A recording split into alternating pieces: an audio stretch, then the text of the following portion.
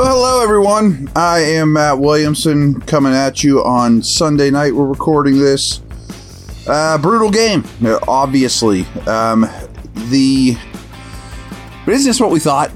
You know, like, I understand everyone's upset, but didn't this exact thing what we talked about all week? That's not excusing the loss or the poor offense or a lot of issues that are with this football team overall. But this was what we expected. So it's funny that everyone's up in arms that we got what we planned for. I mean, this was going to be that type of game. Now, I think it's particularly telling in this one, the halftime stats versus the final stats. So I'm going to start there with some comments, and then I have a ton of bullet points after that I want to dig into. So this was big to me. In the first half, Thompson Robinson was 13 of 19 for 98 yards. Nothing great. But the ball came out of his hands in less than 2.2 seconds in the first half. That was impressive by the Browns. That was working by the Browns. To me, the Steelers were too late to react to, they're not going to throw the ball down the field. You know, they're going to pick on any matchup they have in their favor, which personnel-wise, they had a lot in terms of their pass catchers, or really any NFL team's pass catchers against the back seven we saw of the Steeler team. And the Steelers were playing too far off. DTR's getting out of his hands. Quick reads, first reads, boom, move the sticks. Big. Meanwhile, in the first half, Kenny is 5 for 8 for 34 yards. The team as a whole has 15 passing yards at halftime. At that point, too, Najee has 5 carries for 23. Warren has 3 for 19. Not great, but the beginning of something, maybe. At that point, Ford has 10 for 35. It's tough sledding on the ground. Njoku's obviously being featured, as I told you he would be. At the half, he's got 4 for 34. And Freiermuth, upon his return, has no targets at that point. First downs in the first half is 13-4 in the Browns' favor. Third downs, the Browns were 4 of 8. Very nicely done by them. 1 of 5 for the Steelers. Awful. Sacks, none for the Steelers. Again, the ball's coming out in 2.1 seconds. I think there was a point where sacks were almost an impossibility. Browns had 2 for 19. And as I warned and expected, the Browns outsnapped the Steelers 37 plays to 22. That's a massive discrepancy in one half of football. And they had 99 more yards than the Steelers, 163 to 64. Yards per play weren't great for Cleveland, 4-4, but they were terrible for the Steelers, 2-9. Time of possession, as you would imagine, 17:29 to 12:31. And my couple little notes at halftime. Will the Steelers offense score today? Will the Steelers score today? I thought a shutout was very possible. Now, I wasn't far off when it was all said and done, but I thought a shutout at halftime was very possible. And then, how many first read completions does DTR have? Is every one of his completions a first read one? Design, get the ball out, go where it's supposed to go. Your guy's better than the Steelers guy. Boom. Could even have more if he was a more accurate passer. Like, I'm thinking if in his prime Joe Burrow is picking apart that secondary, he'd have completed every one. Horrendous back seven is my last note. So, you remember those stats, final stats. Points, 13-10, favored Cleveland. And DTR ended up with just 165 yards, 24-43. Much different in the second half. 0 touchdowns, 1 interception. But Pickett, not any better. 15 of 28 for 106 yards. No picks, great. No touchdowns, again. It took that last desperate pass that was going to be the Stanford play, pitch it back, for him to get over 100 yards passing on the day. It's just not NFL quarterback. It just isn't. Ford and Hunt combined for 24 carries for 67 yards and a touchdown. Take that all day long. Warren had 9 carries for 129. That's 74-yard touchdown, but only 9 carries. Kind of get it because you can only run so many plays, and he only ran 3 times in the first half. But he was the best player on the field for the Steelers and wasn't even close, and he had 9 carries. That's not great. Najee finishes the game 12 for 36. I didn't think he was bad, but they do need to complement each other, but Warren's the better player. 15 targets to Njoku. Only caught 7 for 56. Could have been much worse. Many skipped off his hands. Many were not thrown particularly accurately. That was a matchup that they clearly were going to feature. 15 targets for Njoku. That's rare for a tight end, but he's abusing linebackers and safeties that are backup caliber players. Pickens and Johnson combined for 13 targets, which doesn't sound bad in a nutshell. 5 catches, 42 yards. That's a great defense they played. I think it's the best defense. Those two are too good of football players to combine for 42 yards on 13 targets. Fact. End of story. That's it. 1 sack by the Steelers. Second week in a row, the pass rush has been, no one's going to question it, but it wasn't great. Backup offensive tackles that people's never heard of. Now, the ball came out super quick. I get that. And after a while, it's just, let's try to bat this thing down. Don't let them run. 1 sack. That's your bread and butter. That's where your money's at. That's where your stars are. First downs, 12 for the Steelers, 20 for Cleveland. Third down conversions, 3 of 14. You got 14 times you got the third down. Yuck. You can only convert 3 of them. Really yuck. Cleveland, you at least forced them to snap the ball on third down 17 times, and they only converted 4 of them. You'll take that. That's a lot of third down snaps. That's what you want in this league. And they both were 1-on-1 on fourth downs. Total plays, 73 to 57. Once again, this is a Steeler problem. This is the way the Browns operate. You can't run that many more plays and expect to win. Total yards, though, were only 10 different, 249 to 259. Yards per play was 4-4 for the Steelers. It's not great, but you'll take it. But if you subtract the Warren run, it goes down to 3-1. I'm not big on let's take the best thing out, but that was one big play. The rest of the day was at 3-1. Cleveland was at 3-5. Only 77 net passing yards for the Steelers, though. 77. I mean, that's when you factor in sacks, things like that. But they produced 77 yards when they dropped back in this game. 77 yards per pass. 2.5 for the Steelers. Every pass attempt got them 2.5 yards, which is horrendous. Browns weren't all that much better. 3-7. Terrible. Rushing yards, 172. I mean, even if you subtract the Warren run, that's a nice day. Browns at 96. You hold the Browns to under 100. You'll take that. Penalties. 6 for 46 for the Steelers. 1 for the Browns all day. Did I think there was a ton of stuff that could have been called that wasn't? No. But it's awfully rare for a team to have 1 penalty for 10 yards over the course of the game, especially when you snap the ball as much as they did on offense. Just saying. Time of possession, of course, favored Cleveland, but not as dramatically as you might think. 31-27 to 28-33.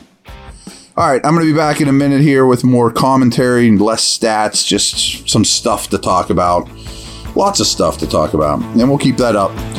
I'll be back in a moment.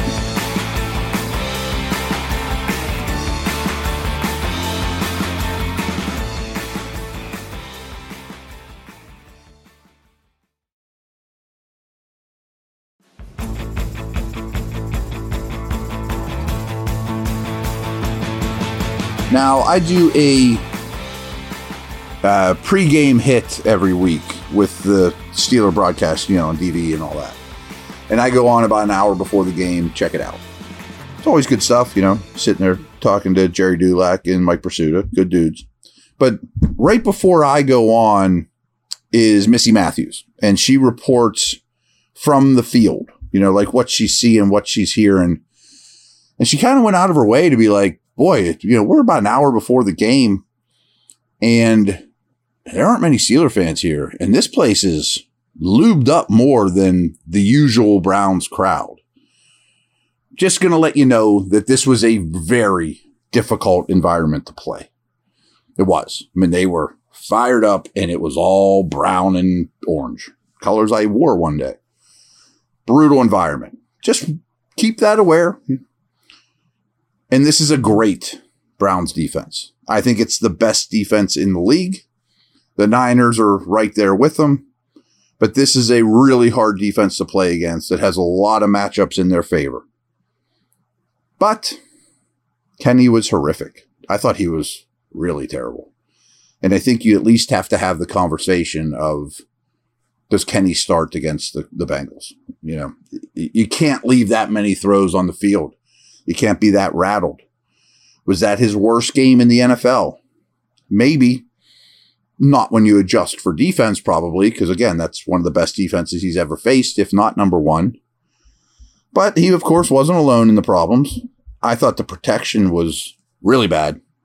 Really bad. I mean, starting with the first play that I thought should have been a safety, but either way, never went deep. Neither team did. Neither team trusted their protection at all. At all. And I think it didn't take too long, but maybe took too long before all the coaches realized that the opponents are not going to throw the ball down the field. But the Steelers also had really bad blitz pickup. And I didn't think Kenny handled that particularly well, but it was more the protection schemes were very poor at picking up blitzes in this game. No middle of the field passing. I mean, his pass charts now from the last 3 games, 3 or 4, are 0 throws between the numbers, basically. He had 1 attempt in this game between the numbers. 1 attempt. Completed it for 11 yards. You have to threaten more blades of grass. I mean, this is driving me crazy like last year. Like, all we talked about in the offseason is more in-breaking routes, attack the middle of the field, looked like they were conscientiously doing that. A lot of times he just doesn't pull the trigger on those throws, but everything's outside the numbers or in the flats. Everything. I mean, like every throw. They had 53 passing yards in the first 3 quarters. And it wasn't like fourth quarter Kenny came to the rescue. I mean, he had 3 incompletions that ate up like 14 seconds at the clock at a key time. This team has 0 traditional drop back passing game. And this game still forces you to do that at times. I'm not saying old school Bledsoe 7-step drop or even from under center, but traditional routes, drop back passing game, throwing the football from the pocket. It was horrible today. What else was horrible, and really has been for a while, is their screen game. Really bad in the screen game. And I think people read it because so many throws are to that area of the field. But they don't execute screens well at all. I don't think they sell them well at all. Jaylen Warren was tremendous. I talked about this before. He's been tremendous for a while. In a way, he's been tremendous since he's come into the league. I mean, every opportunity he's basically gotten, he thrives. He had more yards than the rest of the offense combined. I'm not trying to overstate this. I think he's actually one of the better running backs in the league right now. In the league. I mean, his efficiency numbers as a receiver are bonkers. He's been tremendous as a ball carrier. I mean, it's just everything about him right now is tremendous. I mean, he's really, really been good. Again, I think we talked about this. The first reads early for DTR. He only attempted 3 passes, 10 or more yards downfield. Browns in total. The Steelers really began to sit on his short routes in the second half. But I thought it took too long. I mean, shouldn't that have been the plan coming out? You know, make him throw the ball down the field, make them protect. I'm not sure if Cam Hayward's 100% yet, but he is a force versus a run. I also thought Roberts was also quite good, mostly in a downhill fashion, but playing high snaps. I didn't see him get picked on a ton. And that was promising because he's going to have to be close to a 100% snap guy now. Again, very difficult environment, loud, but communication was not good. 12 men on the field, numerous occasions, some wasted timeouts. Communication on both sides of the ball seemed, we'll just say, challenging and problematic.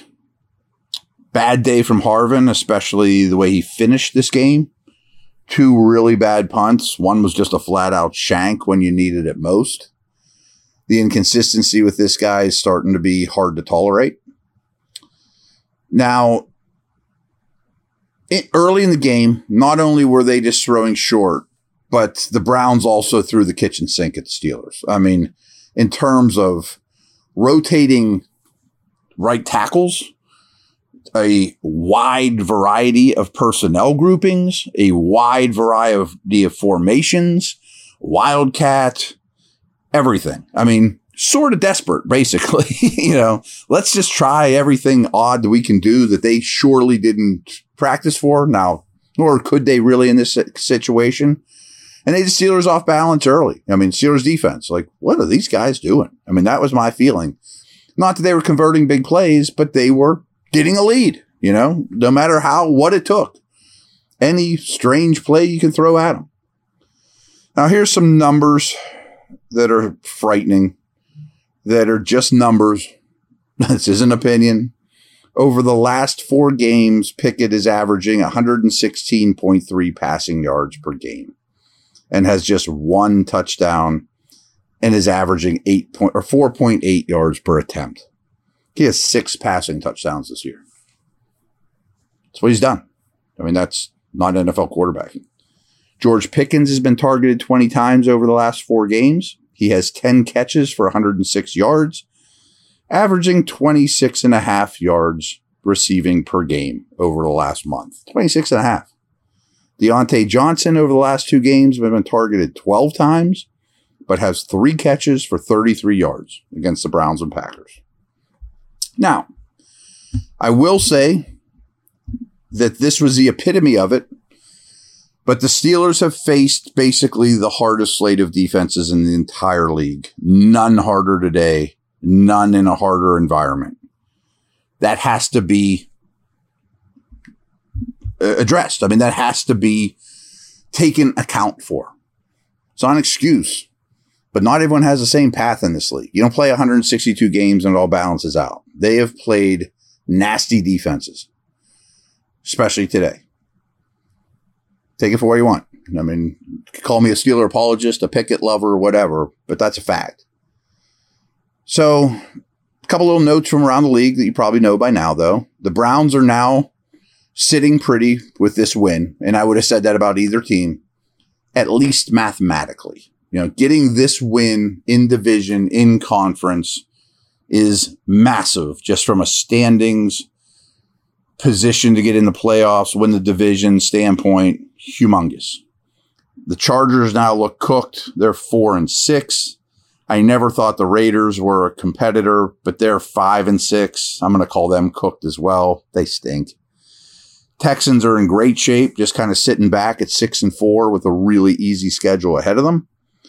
And the Bills, in very impressive fashion, are now 6-5 and have outscored their opponents by a bazillion.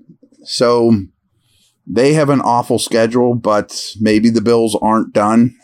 Maybe they've dug themselves quite a hole. But they're a better team than the Steelers. I mean, they're a better team than the Browns. I think they're a better team than Houston. So we'll talk more about all that stuff. It's Thanksgiving week. Not sure exactly what my schedule is. I'm sure I won't have a Thursday podcast, but probably 4 of them for you. And we'll recap this game more tomorrow when I dig in. Thanks. Take care.